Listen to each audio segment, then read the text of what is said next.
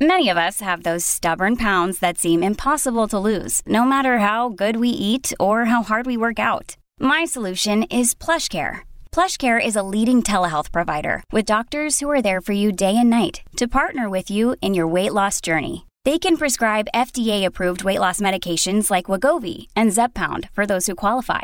Plus, they accept most insurance plans. To get started, visit plushcare.com/weightloss. That's plushcare.com/weightloss.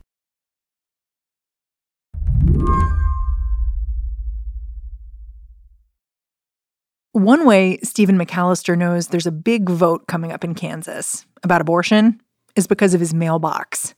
Every day it is stuffed with glossy flyers urging him to go to the polls. And it's unlike anything I've ever seen in my time as a Kansan, which is the vast majority of my life. You sound a little exhausted by this junk mail. It is. It is tiring. It comes every day. And there's also been even handwritten notes. Some groups have gotten volunteers to write on postcards. Hold it, you've gotten postcards from people? Yes, yes. Most of the mail Stephen's getting is for the amendment, for the record. Right now, Kansas recognizes abortion as a state constitutional right. If this new amendment passes, that right would disappear. It would put the future of abortion access into the hands of a Republican State House supermajority. Right. The vote? It's today. And it would mean the legislature is free, essentially, to regulate abortion in any fashion it would choose.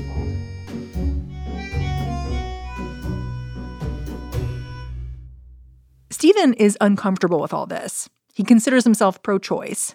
There's one more thing you need to know about Stephen, though. You're a Republican, right? I am. I have been registered all my life, yes. In fact, Stephen defended some of the state's strictest abortion laws when he worked in the state attorney general's office. But as this amendment raced to the ballot box, he watched as his Republican colleagues played down its importance, telling voters a yes vote does not mean anything's going to change. Not right away, anyway. But no one with any sense at all or understanding of the political landscape believes that will be the case. It sounds like you're calling your fellow Republicans a little disingenuous here. Very disingenuous, and it's become harder to necessarily say that all of them are my fellow Republicans anymore. They're not the Republicans I grew up with. Today on the show, in Kansas, abortion is facing its first test at the polls since the Supreme Court overturned Roe v. Wade. And this fight is getting dirty. I'm Mary Harris. You're listening to What Next? Stick around.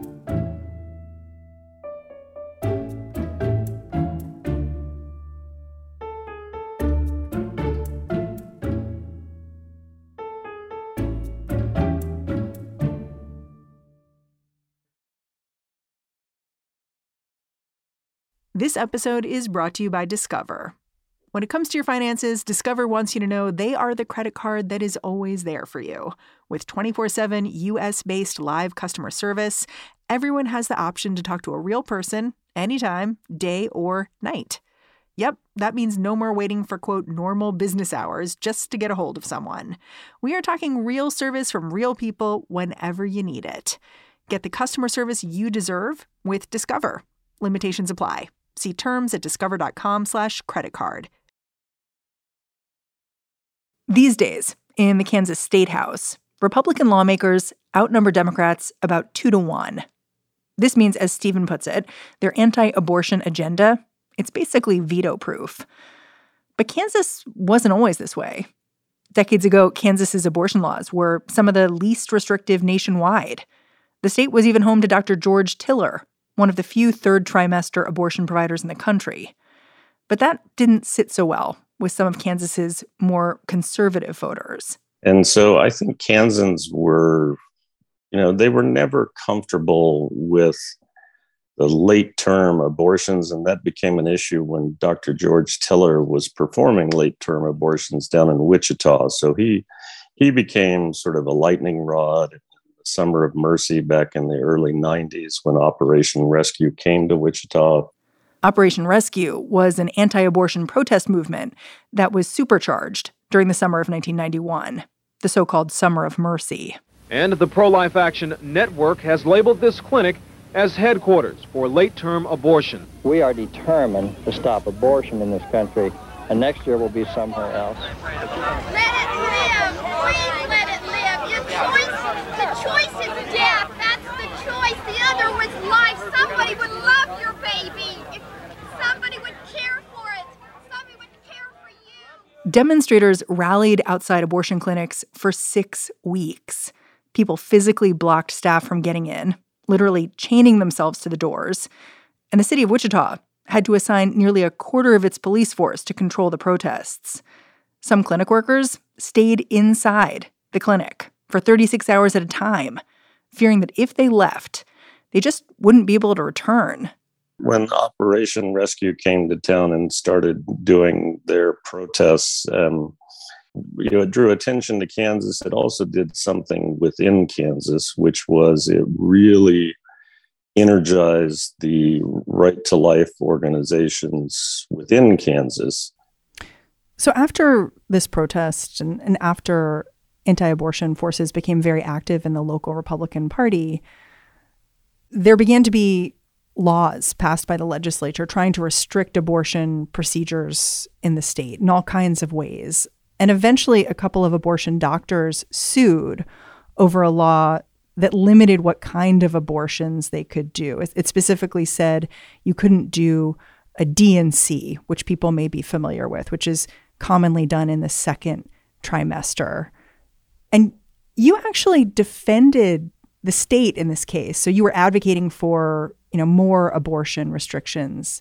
Well, I wasn't advocating for more restrictions necessarily. The question was whether the state constitution recognized a right to an abortion. And that question had never been decided by the Kansas Supreme Court. So they deliberately forced a decision on the state constitution by not raising any federal claims. And the Supreme Court decided that the state constitution guarantees, essentially, a right to abortion. It's basically the opposite of a trigger law. It says, if Roe is overturned in this state, abortion's protected. Well, it's actually effective immediately because what it does is it gave a higher level of protection to anyone who wanted to invoke the state constitution. You didn't have to wait for federal law to change. So the court said there is a right, and unlike federal law, we're going to protect it at a higher level. My understanding is that it took the Supreme Court 2 years to decide, which is pretty rare. So it was argued in, I believe, March of 2017. And so I argued it then. I was actually teaching constitutional law, federal constitutional law at the law school, and it was a morning argument. So instead of class, I had my students watch the argument on live stream. Huh. What did they think of your argument? Some students said, well, I know I never want to be an appellate lawyer. That looks too difficult. One student said, she sent me a picture of his dog on the couch who fell asleep. The dog didn't find it very interesting. Can I ask you a personal question? Because I know that you characterize yourself as pro-choice, but you were arguing for the government here. Was that weird for you? As a lawyer, you do what you do, and you have to make some calls sometimes about what you're willing to argue. That one, in hindsight, maybe I wouldn't have argued it. On the other hand, it was a fascinating argument to figure out if Kansas recognized such a right, where the heck it would come from. But I did argue it, and I'm still comfortable with having argued it because I knew and I thought and never expected that Roe and Casey would be overruled. So I thought that baseline was always going to be there. I never really expected what happened this year. And I do have 5 daughters. I don't like the idea of these states banning and going crazy with some of these laws, trying to make it a crime if you help someone travel to obtain an abortion or I'm part of a big law firm, and there are law firms and other employers who are going to pay for employees to go obtain abortions, and Texas and others are threatening to make that a crime.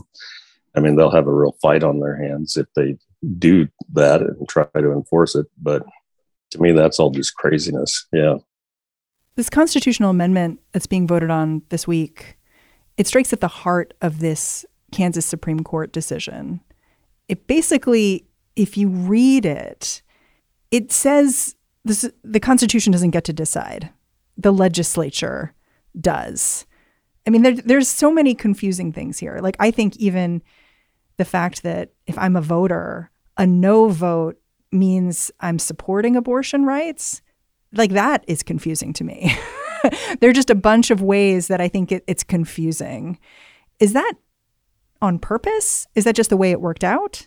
No, it's deliberate, starting with the title, value them both. It's not about valuing them both, because most of these regulations, a lot of them have nothing to do with the health of the woman.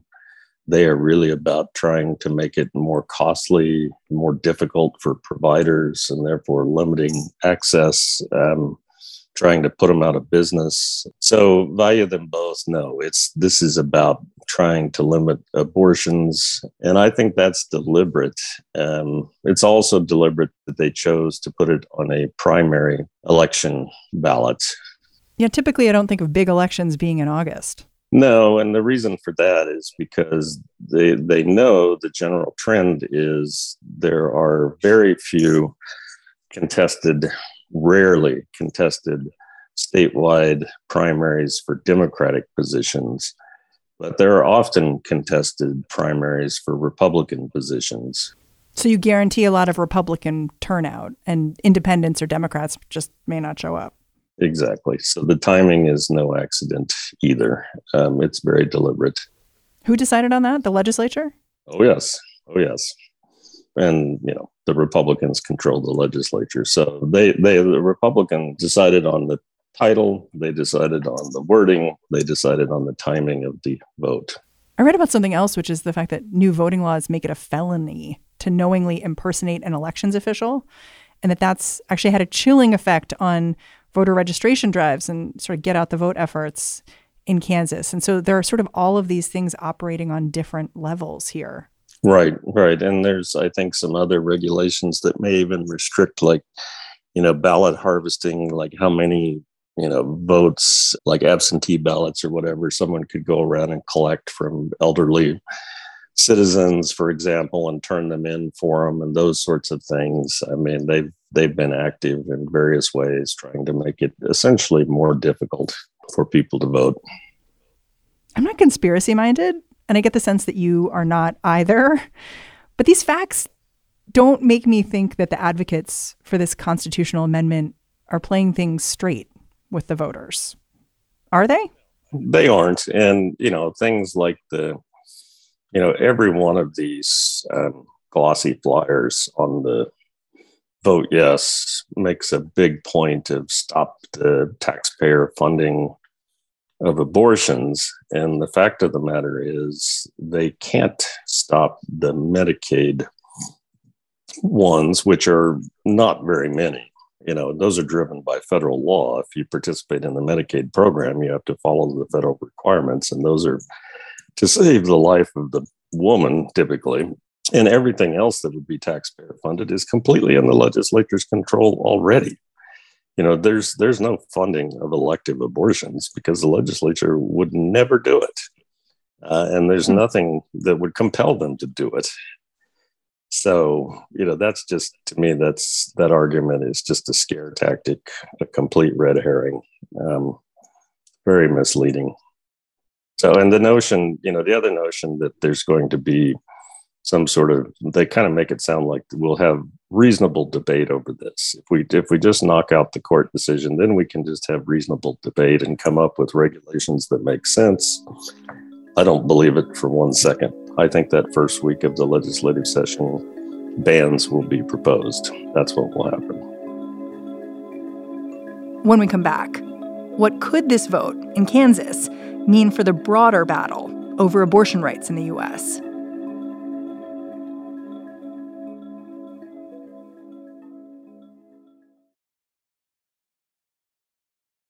This episode is brought to you by Shopify. Whether you're selling a little or a lot, Shopify helps you do your thing, however you cha-ching. From the launch your online shop stage, all the way to the we just hit 1 million orders stage. No matter what stage you're in, Shopify's there to help you grow. Sign up for a $1 per month trial period at shopify.com/special offer, all lowercase.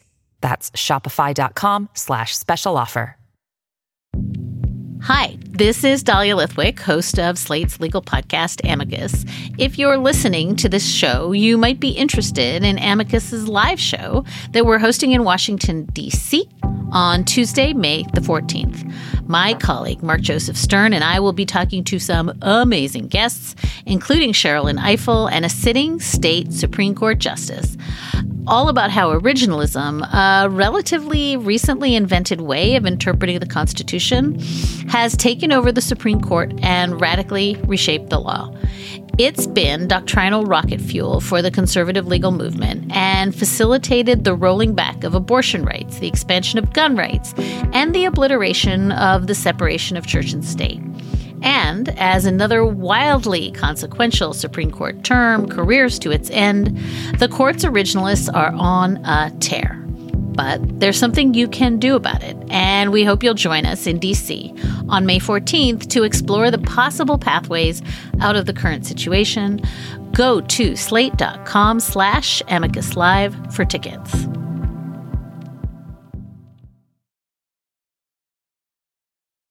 There was some audio that came out of a Republican state senator basically saying the quiet part out loud, saying, you know, if this amendment passes, the goal is to have the legislature say life begins at conception. We'll be able to make further laws, further refinement, with my goal of life starting at conception.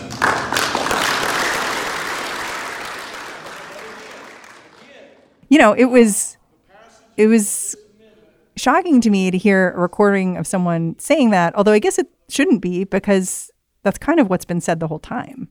Oh, I think that's very much there. And I think there's actually a statute on the criminal side that we're probably going to have to contend with if this passes, that says essentially life does begin at conception, so that for murder purposes, you know, that could be a human, although the statute currently has a provision in it that I think accepts abortions because it recognizes they're legal.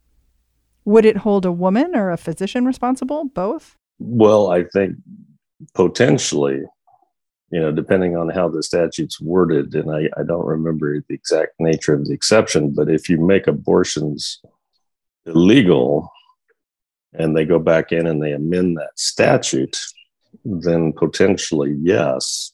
To both. Yes. And certainly the provider, but potentially the woman as well.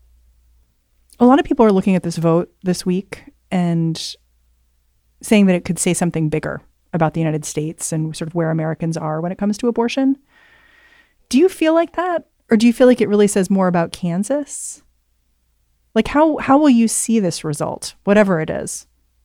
Yeah, it may. You know, I mean, polls keep showing that, you know, majority of Americans do not really want abortion to be completely banned. And this notion that Dobbs has that we need to send this back to the states so that people can resolve it may be really a unrealistic idea, because what I call the pro-life forces, they're not interested in any sort of compromise, and they're just going to keep pushing and demanding, you know, something more extreme. And so I think for Kansas, at least, it will be very interesting to see if what I think of as our history of kind of moderate populism shows up in this election and defeats this amendment. Are you nervous? Oh, yes, absolutely. I have no confidence that it will be defeated. If it is defeated, I also have no confidence that this will be the last effort to overturn the case, because I don't think there's anything that would prevent the legislature putting another amendment on the ballot and trying again. So you're not going to crack open champagne if this goes down in flames? I might, because it'll be a relief and it'll take a while before perhaps they do it again. But I don't think there's anything that really legally would preclude them from trying again. You are kind of a mystery to me because you're a Republican. You clerked for Clarence Thomas. Trump appointed you to be the state attorney. And I know that people have diverse viewpoints. I know that people are complicated, but it feels like expressing the opinions you're expressing right now, they're very out of line with your fellow Republicans in this moment. Well, I guess I'd say I've never been as the conservative a lot of people assumed I am based on some of the people I've worked for. I also have worked for 2 Democratic attorney generals in Kansas. I've been nonpartisan in the sense I liked working for Kansas. And part of my motivation for being U.S. attorney, actually under President Trump, was there were choices that could have been bad for Kansas. And I did not want to see that happen. You've mentioned your 5 daughters. When you talk to them about this moment, I just wonder what that conversation's like. You sound like you have a little regret about some of the work you've done, knowing what you know now. Yeah, although I think they are, they're very proud of what I'm doing now. And I will say, I did make a choice,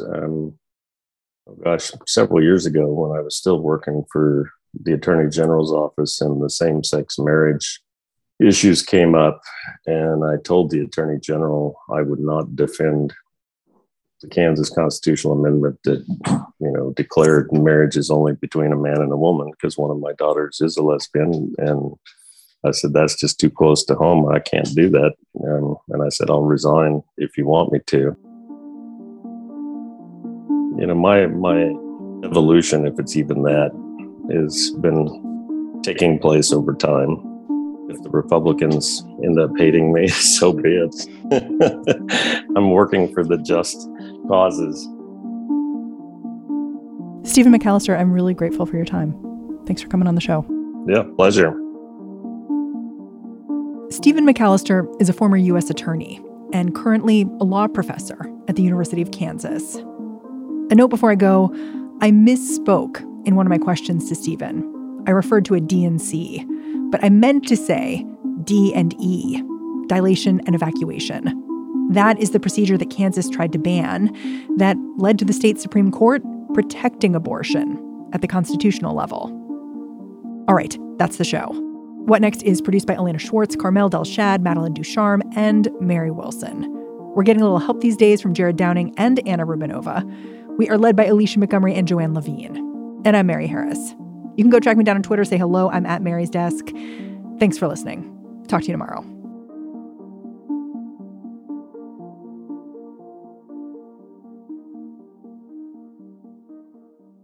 Sick of being upsold at gyms? My guy, you're currently a base member? For $90 more, I can upgrade you to our Shred membership. For $130 more, you'll be a Swole member. And for just $300 more, you'll reach Sweat Platinum. At Planet Fitness, you'll get energy without the upsell. Never pushy, always free fitness training and equipment for every workout. It's fitness that fits your budget. Join Planet Fitness for just $1 down and $10 a month. Cancel anytime. Deal ends Friday, May 10th. See Home Club for details.